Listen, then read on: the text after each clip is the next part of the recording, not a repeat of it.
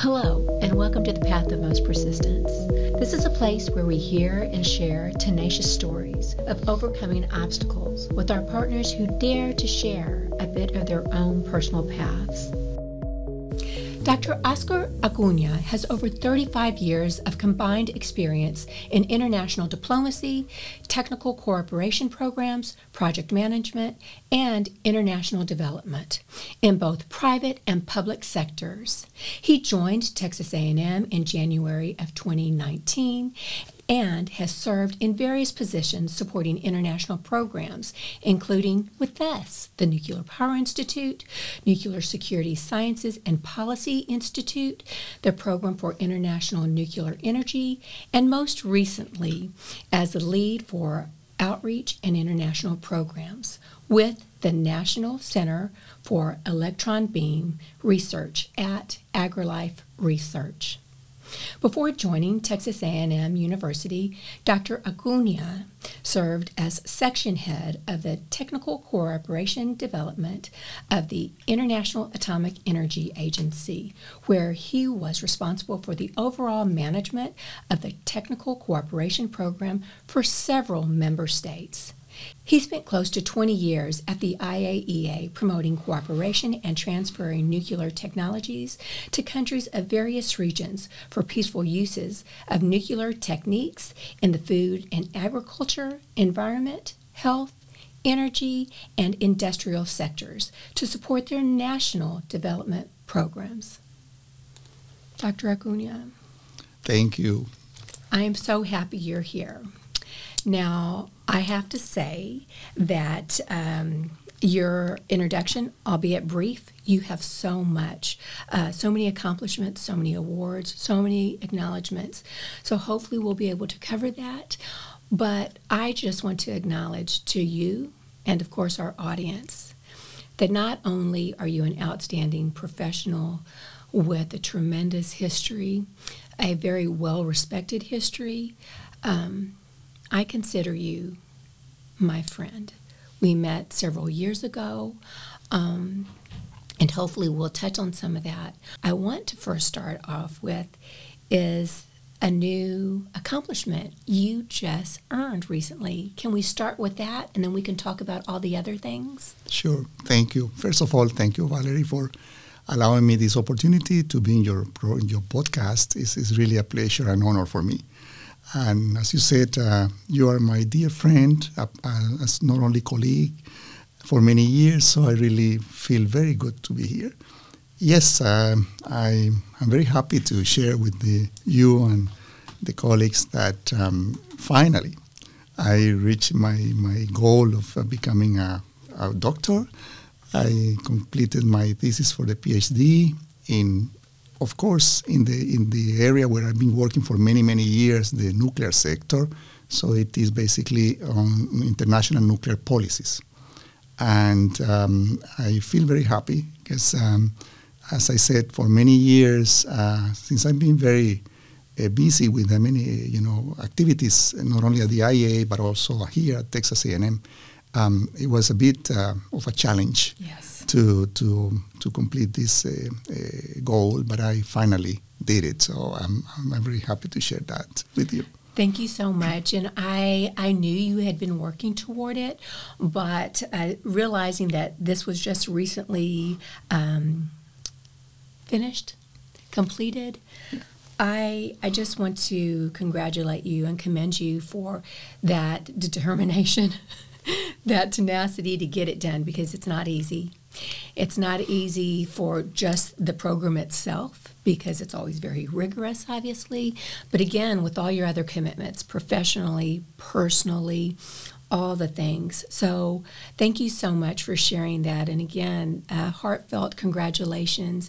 And I'm going to force myself every time I see you, rather than calling you Oscar, I'm going to call you Dr. Acuna, because I must do it because I know, just briefly for me, after earning something like that, I realized how important, of course, it was for me, because that was an accomplishment that I had hoped. But first of all, I never thought that I would be able to attain.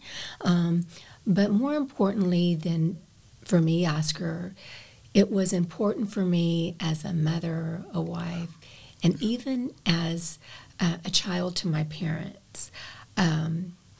It made me proud to be able to do something like that, that because of my own parents' circumstances, they were never allowed or able to really have much education, formal education, albeit they're amazingly brilliant. But it was good. I was hoping that they would see that accomplishment for me as one for themselves, but also for representation. Especially, of course, globally, but since we're sitting here in Texas, I think it's very important that we, especially with our last names, it's really important that we acknowledge that accomplishment for ourselves and each other. So again, congratulations. Thank you, Valerie, really. So just a little bit more with this. What does it mean to you personally, and maybe even to your family? Has anyone expressed to you what it means to them? But most definitely, what does it mean to you to have earned this accomplishment, Oscar?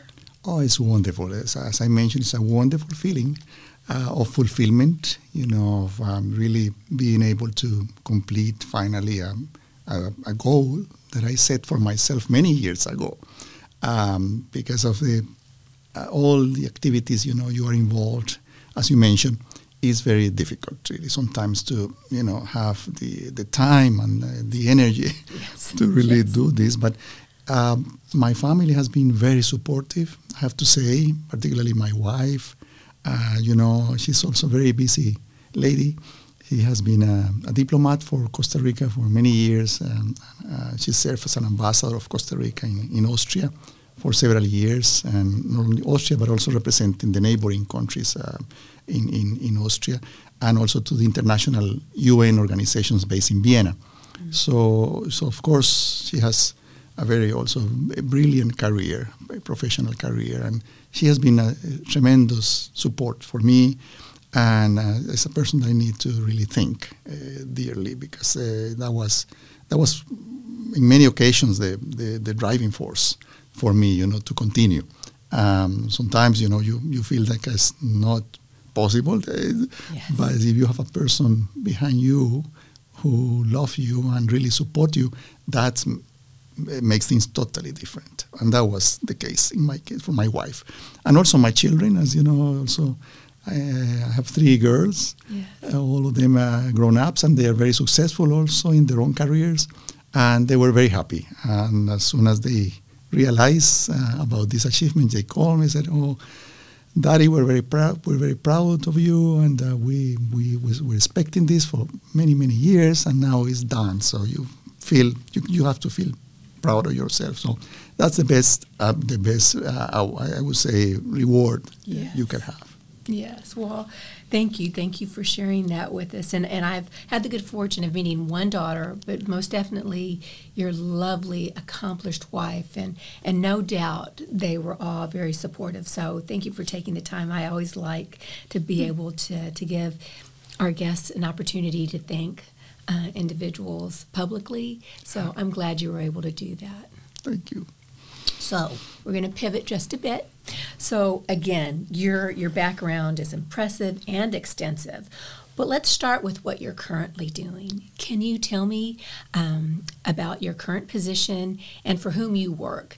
If we can you talk about the research that is happening there and what you do? Sure. Yes. Thank you. Well, as you mentioned, I joined Texas A&M in 2019. And at that time, I had the privilege to work with you in the Nuclear Power Institute, which I was very happy that. Actually, when I was in Vienna, I met Dr. Lee Petticourt, and he is the person who made it possible for me to come here. Yes. He invited me. When he realized I was retiring from the IAEA, he told me, "Oscar, we need you in Texas A&M, and please come." So I'm very thankful to Dr. Petticourt for that invitation. And for me, I have to say, it was a totally, I would say, change of my, I would not say change of my career because I continue working in the same field, but, it's differently when you were working for an international organization like the IAEA and then working for Texas A&M, which is a very prestigious university and, well-known around the world. So Recently, I would say, well, maybe a year ago, not so recent now, Dr. Suresh Pillai, who is the director of the National Center for Electron Beam Research at Department of Agriculture, AgriLife, as it is known, invited me to join his team because he had a contract with the Department of Energy, the U.S. Department of Energy, who is promoting the use of alternative technologies like electron beam and X-rays over radioactive sources, high activity sources like cobalt-60 and cesium-137. So he knew about my experience at the IAEA in dealing with this type of programs or cooperation with many member states, and he thought that it could be a contribution to this program in the E-beam Center.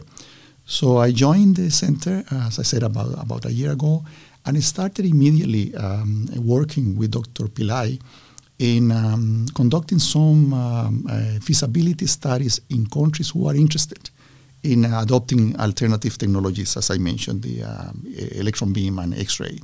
So at the moment we have about 6 countries in Latin America and 2 countries in Asia and the Pacific who are receiving our cooperation and working with us in completing those feasibility studies with the purpose of building an electron beam facility for industrial applications, mainly, for food irradiation, sterilization of medical devices, working with plastic upcycling plastics and recycling plastics, which is a very, I think, important topic at the moment in the world because of the environmental problems they represent. So I'm dealing basically with these projects at the E-beam Center, basically doing 2 things. One is promoting education and I would say outreach to those countries and stakeholders who are interested in these technologies, explaining how they work and how they can benefit their activities. And on the other hand, facilitating the process of adoption of the technologies. As you know, it takes a bit of time for them to really build the infrastructure to be able to operate an electron beam facility. And this is what we're doing in cooperation with as I said, with the Department of Energy, and particularly the program of National Nuclear Security Administration and the Office of Radiological Security, because they have the mission to reduce the risk around the world of not only radiological safety risk, but also the physical security risk. As you know, there are a lot of issues associated with radioactive sources. If they are ended up in the wrong hands, it might be a catastrophic situation because they can build the so-called dirty bombs. Yes. And so by reducing those equipments, those radioactive sources around the world, we're contributing to reduce the risk of those nuclear security issues. And at the same time, providing them the possibility to adopt, I would say, a much, effective technology, which is the electron beam, because it has more capacity. It works on electricity, not on radioactivity, which is good. So you just plug it in and plug it off when you don't need it to use it. So radioactivity stops as soon as you switch it off from the power. So, which is not the case of radioactive sources because they are working 24/7. Radioactivity is always there, and that's the problem. So this is what we're doing in the Electron Beam Center.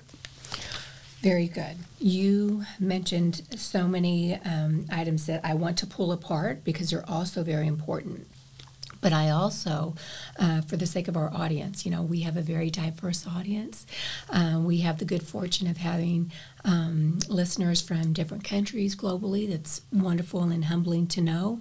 But we also have young students and educators that are listening. So some of my questions are going to be for both audiences, if you don't mind. Sure. So you mentioned E-beam. E-beam is the shorthand for? Electron beam. Very good. And that is your research center. So when we refer in this conversation to E-beam, we're referring to? Basically, let me expand on this. They are accelerators, electron accelerators. Basically, machines working with it, as I say, with electricity, but producing the same effect as the radioactive sources, meaning accelerating the electrons to produce energy. And this energy is what helps to change, let's say, the materials of any product. Let's say you're dealing with plastics, as I said, or you're dealing with food, agriculture, fruits and vegetables. You can change the let's say the properties and in the let's say the DNA basically of the products to become either more resistant to pests, or to deal with the climate change problems, to issues like drought or flood situations. So the radioactivity basically changes the products and produce a better, let's say, version of a product that is more not only let's say productive, but also more, safer, much safer for the people to consume them. So this is very important for food safety. Yes. And also to produce devices like in the medical sector, for sterilization. Sterilization, correct, Yes, correct. wonderful. You can sterilize gloves, for instance, surgical equipment like all these equipment used by surgeons in operations. And so there is no other. I'm sorry not to be so modest on this, but no other technology is so effective as electrons, as linear accelerators, because they really have the capacity, the energy, the power to kill all type of pathogens. I love that, and thank you for going there with me. And I'm thinking about our audiences that don't have the background that you do or that your center has. I always like to remind maybe some of our younger students that also, if it's cosmetics, if it's makeup or even eye drops, all of that requires that type of sterilization as well. Right. But you mentioned already the word radiation several times, and many of our listeners might have a negative connotation when it comes to the word radiation. Can you talk about radiation as it applies to your center a little bit more? And I know you briefly touched on the purpose of using it in food and other applications for medical supplies and things, and even makeup. But how could radiation possibly be good? Can you expand a little bit more on that? Sure. And this is very important, Valerie, because as you said, unfortunately there is a misunderstanding about the word nuclear is perceived negatively.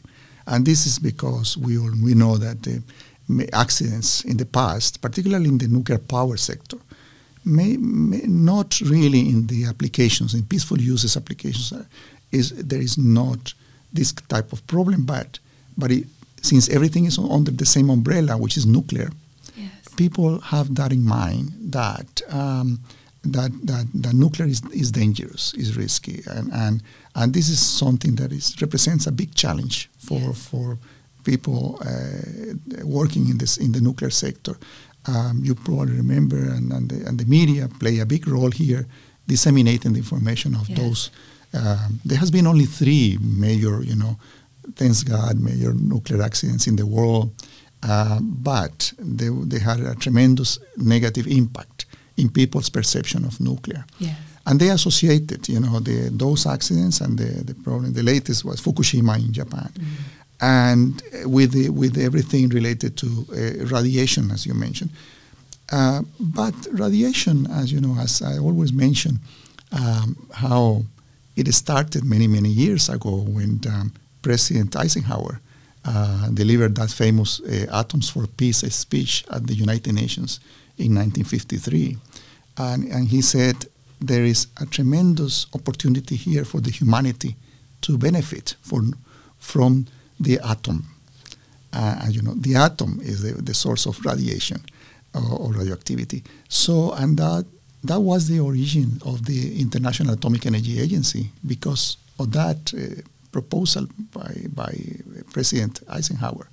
The international community decided to create the International Atomic Energy Agency within the UN system to provide assistance to all member states around the world to benefit from the atom, as they call it, atoms for peace. Yeah. Later on, late Director General Amano added the word development. So he called it atoms for peace and development. Because those programs involving radioactivity help development. As you mentioned, a couple of applications in health. One probably the most well-known application is treatment of cancer. Yes. And diagnostic of cancer, because it has been possible to create technologies, like the nuclear medicine and radiotherapy machines to treat cancer, and that has helped a lot of save a lot of lives in the world. On the other side, you have which is maybe I would say the one area where people always think of their own safe is food irradiation. And when they hear food irradiated, they say, how come food is irradiated? So am I eating this food that will harm me, will have problems in my health? No, of course not.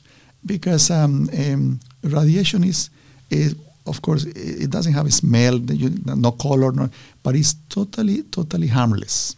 It's like when I always mention to people, when you have an X-ray, you go to the to your doctor. If you have a fracture, you break a bone, and you go to the doctor. He recommends you an X-ray because he wants to see what is happening with your bones, where exactly the fracture is, and how to solve the problem.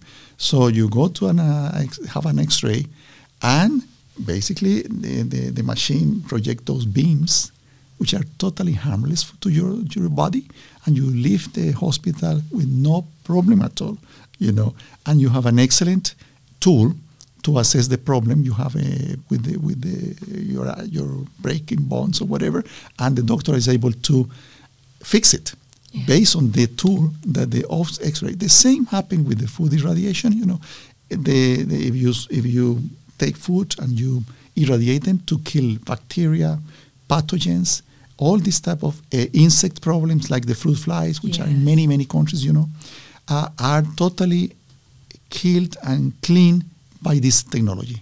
So it not only makes food safer, but doesn't it also extend the life or the shelf life of food? Correct. Am I mistaken? Okay, No, you're totally correct. Good. This is another important, let's say, benefit from food through applying this radiation processing. You can extend the life of food. In some cases, for instance, spices. Yes. Spices can be kept in the shelf for years, 5-7 years. Some other products like fruits, let's say mangoes or papayas or guavas, you can extend the life for months, 3 months. And there are so many retailers now, like here in Texas, the famous H-E-B. Yes. If you go to H-E-B, you will see many of their products, fresh products like mangoes, guavas, they are irradiated. Sometimes people are not aware of this.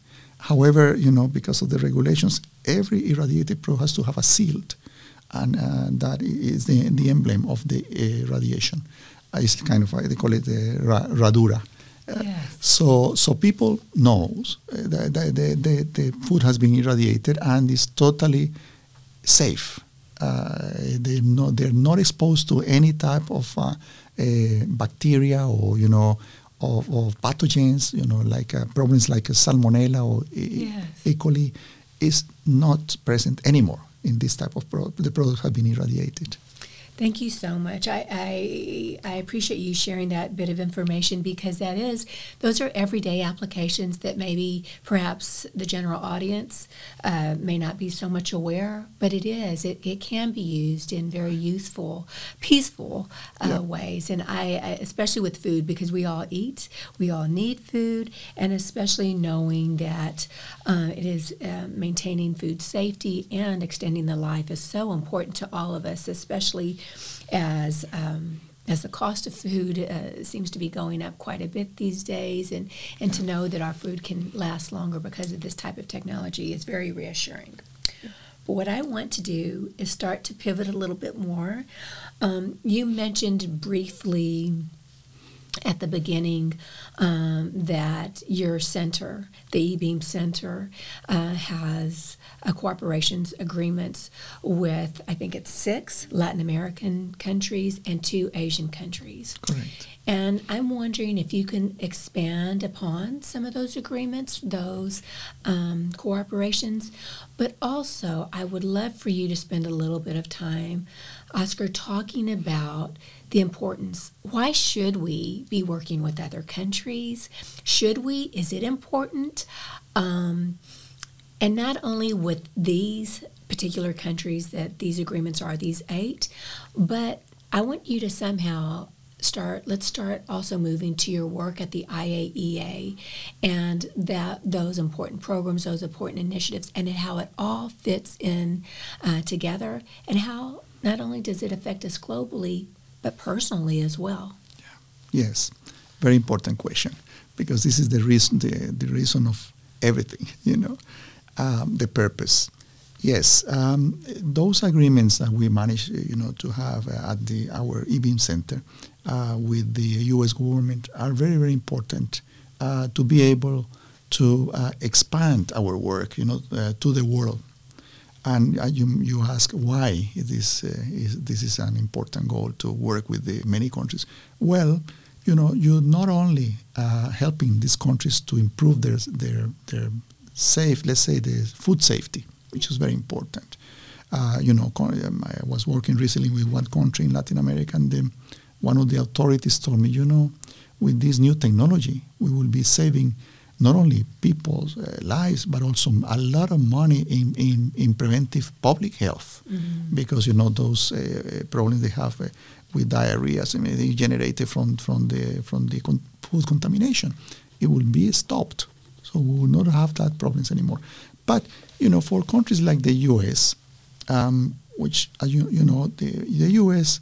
is importing products from all over the world, and particularly from Latin America, because of the geographical proximity.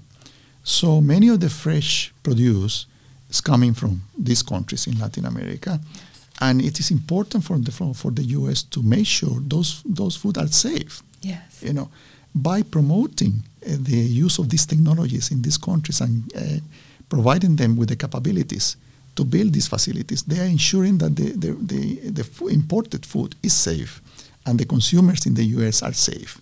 They're consuming clean, safe products, especially fruits and vegetables, those fresh produce. So that's one of the reasons.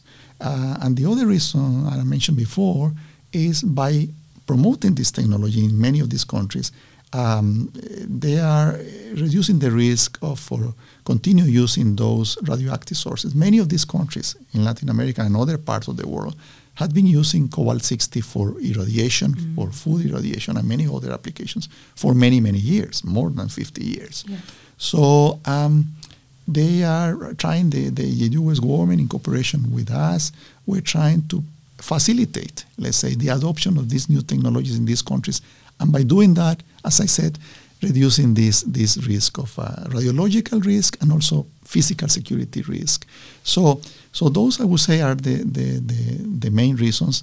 And then you mentioned the IAEA, which is exactly in line with these, I would say, objectives. The IAEA, of course, works as an international and intergovernmental organization, work with many, many governments and many countries around the world. I think nowadays they have 173 member states who participate in their activities. And the majority of those member states are developing countries. So those countries benefit enormously from the technical cooperation program, by getting the technical advice and the support to train people, to form skilled people to use those technologies safely, and also to build, I would say, this type of technology that will totally change their situation, and supporting totally and completely their development programs. So you probably, I know you're familiar, Valerie, with many of the projects, technical cooperation projects of the IAEA. If you see their work plans, you see there is a connection, direct connection from the technical assistance to the development program of the specific country. Like, in a human health project, there is a connection of this technology to cancer treatment or cancer diagnostic. In the food and agriculture sector, you see a connection directly to the consumers of food, of fresh fruits and vegetables. So there is always this impact to the human life, to the humanity. They benefit enormously. Unfortunately, these peaceful applications and the benefits are not so well known. It's something that we need to continue disseminating this information around the world of the benefits of the peaceful uses of nuclear technologies, because the normal people, they are not aware of this. They hear about food irradiation, but they don't even associate it with the atom, with the nuclear. Some people have told me when I mentioned X-rays, I mentioned before, they said, yes, but what has to do with nuclear? Yes, yes. Because of course this is not. They are not a specialist. That's right. On nuclear. So this is another responsibility we need. We have to really ensure that we disseminate the right information to not only the decision makers in member states or authorities, but also the people. Yes. And the media, because the media plays a key role in disseminating information for the public. So that's another big challenge. And in the IAEA, as you mentioned, Valerie, for almost 20 years, I worked with, I would say, more than 100 countries around the world who were introducing nuclear techniques, peaceful uses of nuclear techniques in all the sectors I mentioned. Yes. And I felt, really good when I used to go to a country and see a problem, like in the environmental sector, that they have contaminated rivers, contaminated lakes, and not doing anything about that. So I immediately discussed with the authorities how nuclear techniques can help them in dealing with the problem, and help them to formulate a project, a technical cooperation project, to deliver that assistance they needed. Then, over the years, I was able to go to the same country and see the benefits, the impact of the project. The people working with nuclear techniques, there were laboratories in place, people taking samples from the environment, testing the samples in the labs using nuclear equipment, to really see what was the source of contamination, and in order to stop that from the origin of the problem. So there are so many benefits and applications around the world that we need to really continue expanding. And here in Texas A&M, I was so happy to join Texas A&M because I have the possibility to continue doing similar work through the Electron Beam Center and working with all these developing countries in acquiring those technologies. Mm-hmm. So important. As you speak and you mentioned the importance of sharing this information, it is so true, and that's what one of the reasons I enjoy having our podcast so much.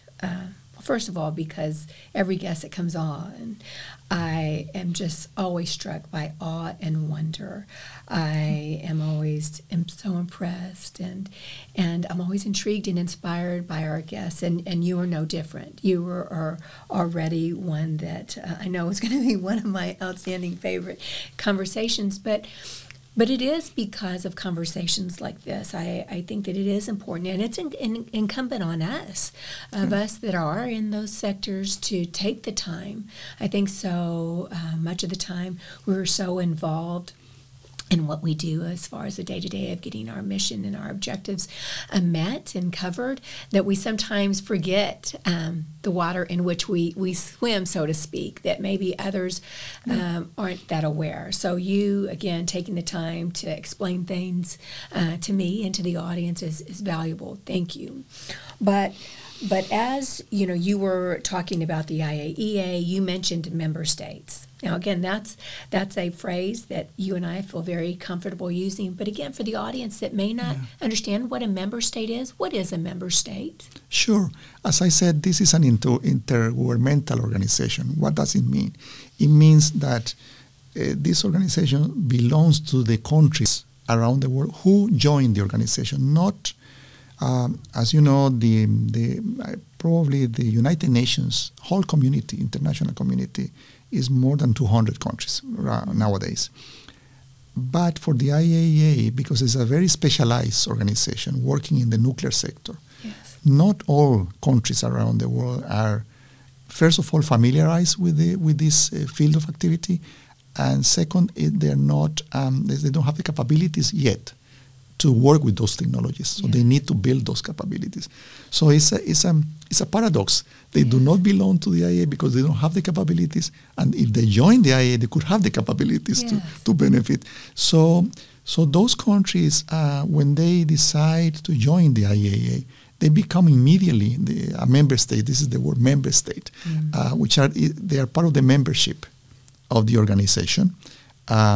They have, as in any other organization, there are rights, and obligations, and they have to contribute financially to the organization, let's say, budget, because it's the way for the organization to really be able to work.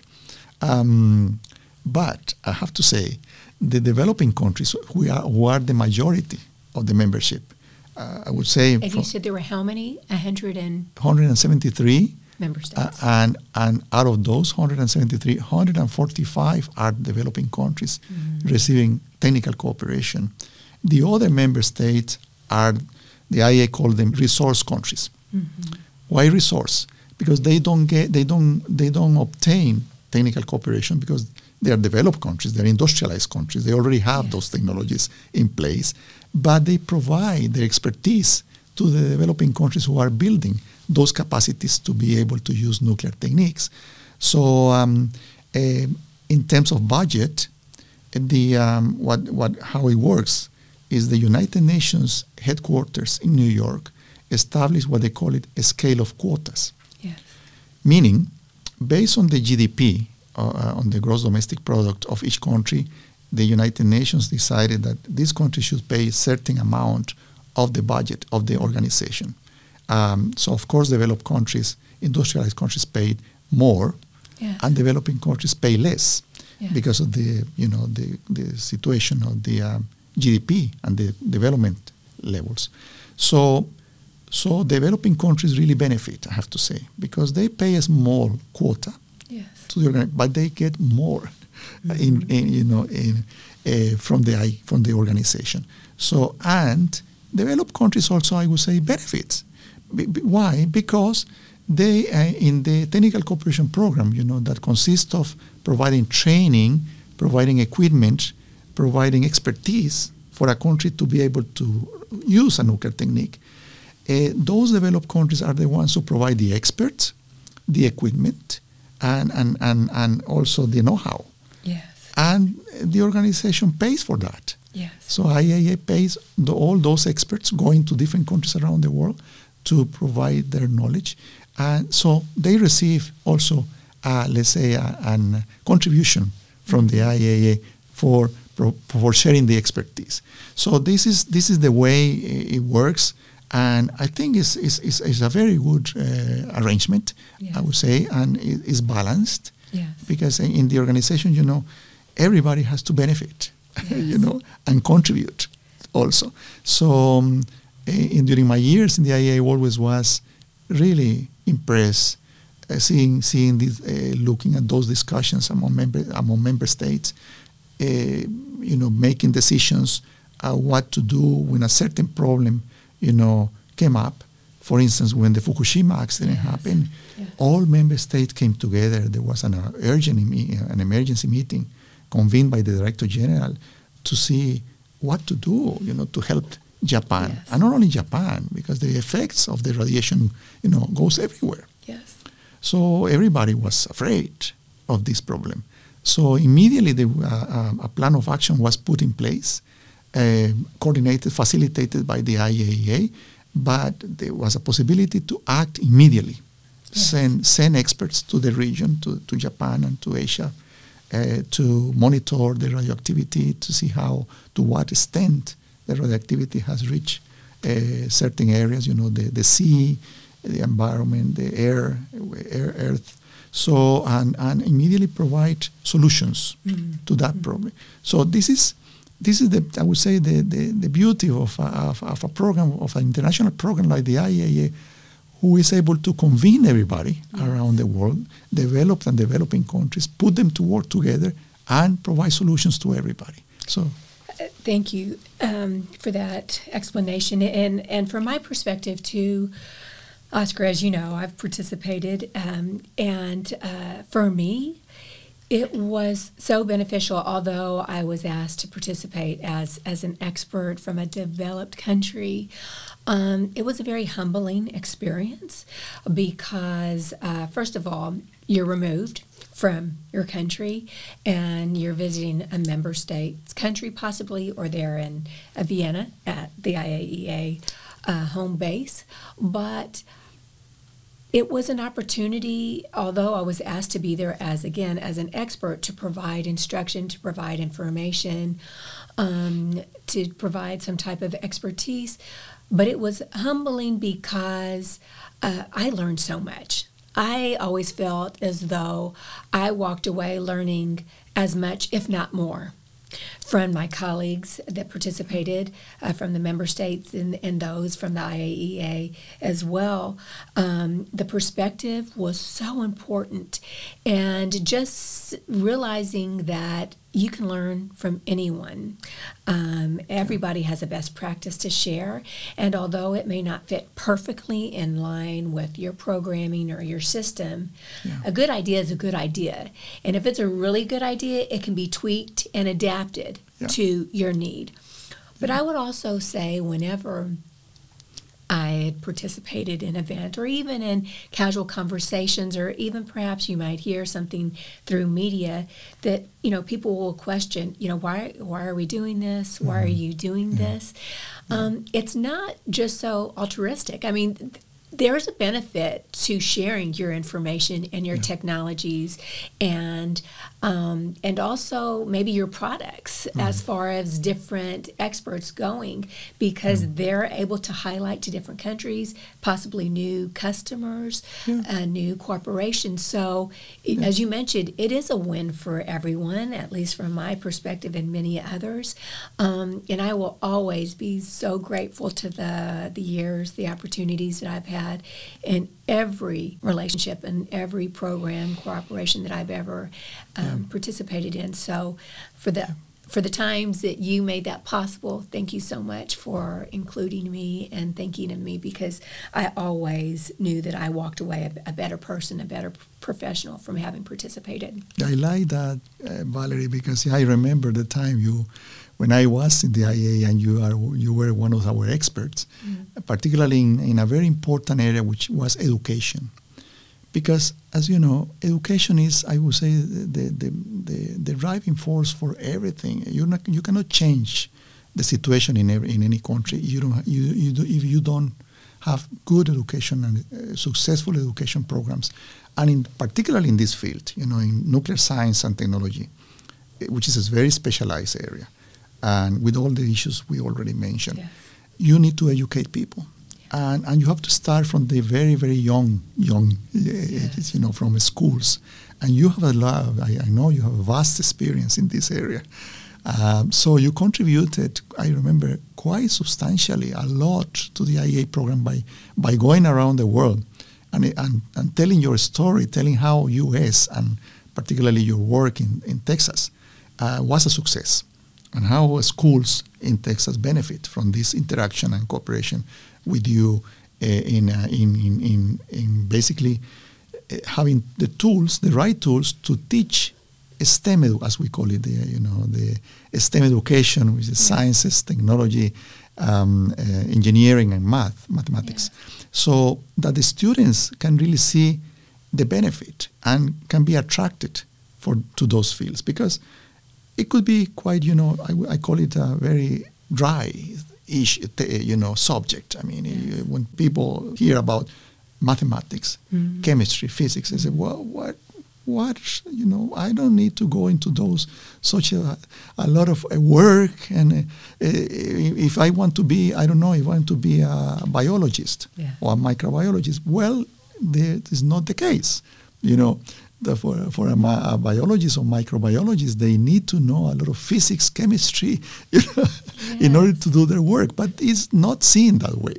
So when you go to a school, and I know you were to many countries as an IAE expert, and explain this to the right audience, to the teachers of the schools, to the authorities of the education, institutions, they understood the value. And I know, Valerie, and I have to say, you made a big contribution, because nowadays, after your participation in those missions, expert missions, many of these countries, particularly in Asia and the Pacific, are applying your model. And the model you created in Texas, and now it was exported to those countries that are now using it as a very successfully.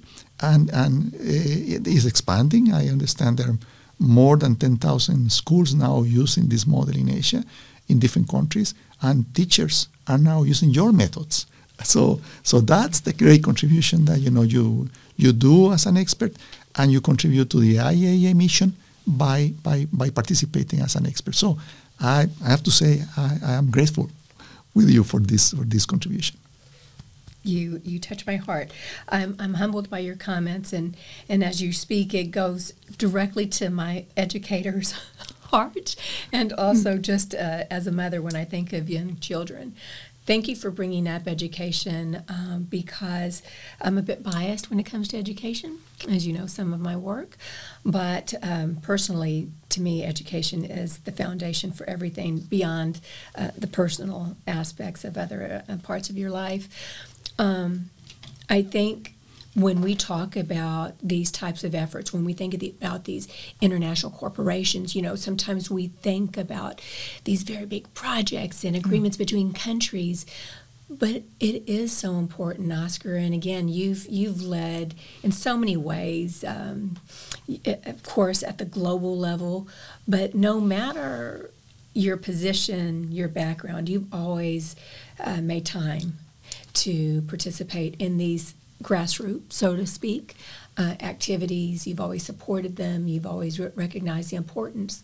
But what I want to say from those experiences and my own professional experiences is that when we work, it doesn't matter if it's locally within, for us, Texas or throughout the U.S. and even globally, so many of these initiatives, when we think about these big technological shifts or desires to make these improvements or investments, it takes years to stand up. Not only if you think about the physicality of developing just the area, the location of building something up, you need a workforce behind it. You need systems in place. You need educational systems. You need workforce systems. Yeah. And to me, the work that you've always done and the work that we do here locally in Texas, it meshes well. Again, the targets may be much more narrow or broad depending on the project, but it's in alignment, because for education and workforce, we have to start very young. As I mentioned, a lot of those projects take many, many years. Yeah. And if we invest in young children, not just secondary, but as you mentioned, primary, if we start now having those conversations about STEM, science, technology, engineering, and math, nuclear applications, just even beginning to have those early, appropriate conversations with even those primary students about workforce, giving them that vocabulary, they'll be ready by the time they're ready, off set for university, college, technical schools here in the U.S. Yeah. I think that's so important because if we wait until they're in secondary school, or even worse, if we wait until they're in or headed toward university, we've missed such a rich opportunity to bring about the awareness, how it applies, as we talked about food and medicine, those applicable relationships to how it affects him every day, not only as a future employee, but as a current student, but just as an individual. So everything you speak of has a place for everyone involved within a community. And it's just about having these conversations, that realizing how we're all affected by it. So why not just become more aware? You can make your decisions. We try to always be transparent, as I know you are. Every agency, be it the IAEA or even at the E-Beam Center, always so ready to give information, but being transparent in doing that. Right. And I think you touched upon very important aspects of education being the vehicle, let's say, for making people, let's say, able. It's an enabler, to really, as I call it, even a social mobilizer. Yes. Because if you give the right education to people, they're able to really ripe those opportunities in a better way. When you mentioned we start with the primary schools, those children, some of them, are already thinking what to do in the future, and many of them, they want to be fire brigade staff, they want to be nurses, some want to do medicine, becoming a doctor. So you need to really encourage that and facilitate that decision in the future, because when they, as you said, they become high schoolers and they're right about to join the colleges, and they're still not sure. They know their passion, but they are not sure how those programs out there offering by the many universities will help them to achieve their goals. So this type of, I would say, guidance is very important. And this is what I remember you did with many teachers internationally, explaining to them how to present them, how to provide the message to the students in a way that they are not only learning the subject, whatever physics or chemistry, but they also getting the information that how this can be applied in their lives, in their careers. And that's not easy, people might think, it's an easy task. No, it's not. And it requires, as you said, methodology. It requires tools. It requires a lot of, skills that you have done it for many years. And this is what you shared with many teachers and as I said, they are doing it now. But they are also producing, I would say, generation of students and future managers in their countries that will be able to contribute to society. Those countries, Valerie, an important, I always see this a key, the level of education in a country is a criteria. The major organizations internationally, like the private industries, for instance, in the high-tech industry, this is what they assess. When they want to invest in a specific country, they go first. They look at the education system. Why? Because it will require a lot of investment and time if the people are not prepared to absorb this technology. The workers, companies like Microsoft or Intel, for them knowledge is key. And of course, when they hire employees, they don't need to know everything, but they have to have the basis to learn, and the eagerness to learn. So when they found this type of people in a country, they said this is the place to invest because the learning curve is short, will be short, and we don't need to require so many resources to educate these people. It will be very quickly when they can really catch up and really be able to work on these technologies. So again, it's because of education. Right. Foundation. Yes. as we begin an attempt to close out this conversation, which is going to be so difficult, I want to pivot a little bit more to your background beyond the IAEA. You had such a rich career before you even started with the IAEA, which was 20 years of your career, but you spent a lot of time in diplomatic situations, working with governments. I want to know, especially now, sometimes you hear so much about individuals, us losing our capacity to be diplomatic in situations. Yeah. Why is diplomacy so important, not only at a national level, but on the day-to-day personally? Because I will tell you, Oscar, I think anyone that has ever met you, most definitely I will attest, there's never been a day that I've had a conversation, a communication with you, that you have not been the utmost diplomat. You are always professional, diplomatic, always choosing to find a positive path forward. And I wonder if you are intentional about that, if that comes to you naturally, and either way, why is it important? Yes. I also wonder about that sometimes because I have to say, I think it becomes very naturally for me, because what my principles are that you need to respect people and you need to recognize not only their knowledge, but the right to think the way they're thinking. And this is the key for, a successful diplomatic relationship. As you said, nowadays, the world is in a very complex situation at the moment. And we are needing urgently, very urgent, good negotiators, diplomatic negotiators for looking for diplomatic solutions to this big problem that we have around the world. And someone was telling me recently, working in this in the diplomatic area, and he told me, Oscar, we need more, being more innovative and creative in peace solutions. There are many people, unfortunately, working in war issues and creating war problems around the world. But in the peace side, not many of us are thinking of innovative solutions. And this is needed urgently, mechanisms for peace. Because, as you know, it's really complex. I mean, particularly what is happening now in Europe with Ukraine, is really sad to see that we're really not being able to reach any agreement. I mean, all possibilities are always hitting, blocks. Yes.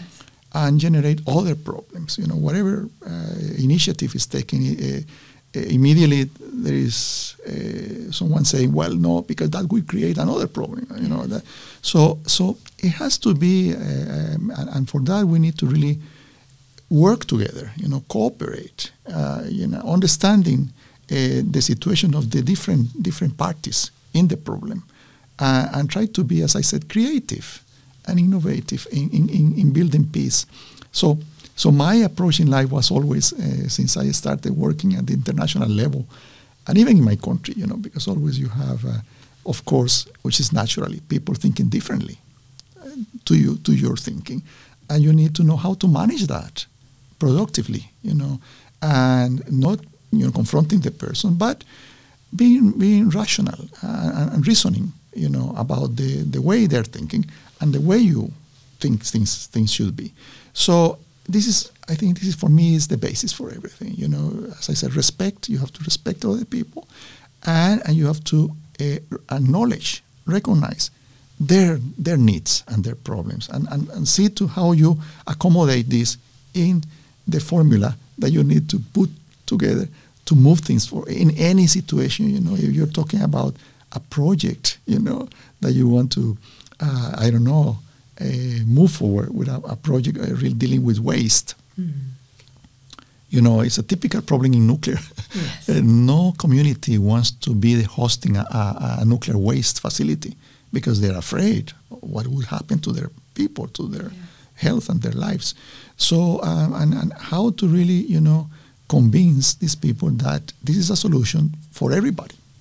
And it will be taking the necessary measures to ensure that it will be no problem for the health or the lives of these people. But if you're not able to communicate that properly, and that's a key issue, communication, how to communicate your ideas, your beliefs, your vision to others in a way they will not feel threatened by your position or not be offended by your position, that they will open up to your solution. So this is key, and I think this is I will say diplomacy is the art to make the other person think that your ideas are theirs, and they immediately embrace them, because they feel part of it. They feel part of the solution.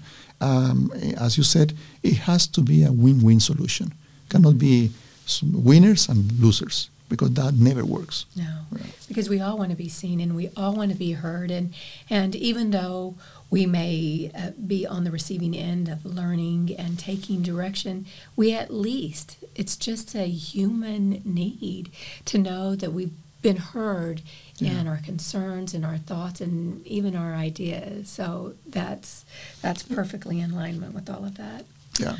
As we begin to close, I want to know if there's anything that you'd like to share, anything that you really want to cover before we end our conversation this morning. Thank you. Well, first of all, I would like to thank you for this opportunity. As I said, I think it's a wonderful initiative that you put together, and I'm glad to be part of it, at least in a small portion of it. But I would say that, again, this is part of the communication of efforts. And I'm really glad you allow me to explain our work, because this, I know, will be shared with many, many people, or is being shared with many, many people. So hopefully they will be more aware or more informed of the work we're doing, particularly here in Texas A&M in the E-beam Center, and how not only particular institutions, organizations, but in general, the public can benefit from these efforts, from the promoting, let's say, the technologies I already explained on electron beam and X-ray technologies for industrial applications, and how these projects we are conducting benefit them. Because as you said, the people always ask, why you're doing this? Yes. And you need to explain that, why this is important for them. And I think it's something that I try to do also every day. As you said, we try to be transparent everywhere, and particularly here at the E-beam Center, we're open to anyone trying to learn about these technologies. We receive them with open arms, said, come and see how these technologies work and how you can really put together a facility like this in your country or in your community, in your state. And this is why the U.S. government has decided to designate this E-beam Center here in Texas A&M as a demonstration center, particularly for the new technologies arising, like low energy electrons accelerators. We are now installing a new equipment with low energy to show the world how these help in providing solutions to many problems in the industry, in health, in food and agriculture, in environment, in other applications. So I think this conversation helped Valerie to really disseminate this message to everybody. Thank you. Oh, I'm so glad. And you always have an open chair. You're always welcome and invited. I'd love to have a follow-up conversation. And most definitely, if ever there's a project or a program that you want to highlight, or any of your colleagues, please let us know, and we're happy to have those conversations. But before we truly do close out, I have one question, and I just have to ask, Oscar, of all of your accomplishments, all of the programs in your amazing career, is there a standout, one that you feel particularly proud that you participated in or perhaps even led? Is there a standout? I have to say all my engagements are really, really very interesting and very, I would say, rewarding. Mm-hmm.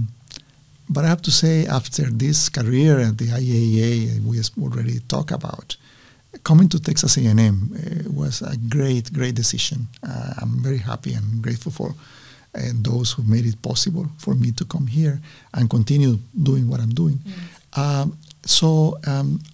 Being here and being part of this so prestigious institution has been, I think, the corollary of my career, my professional career.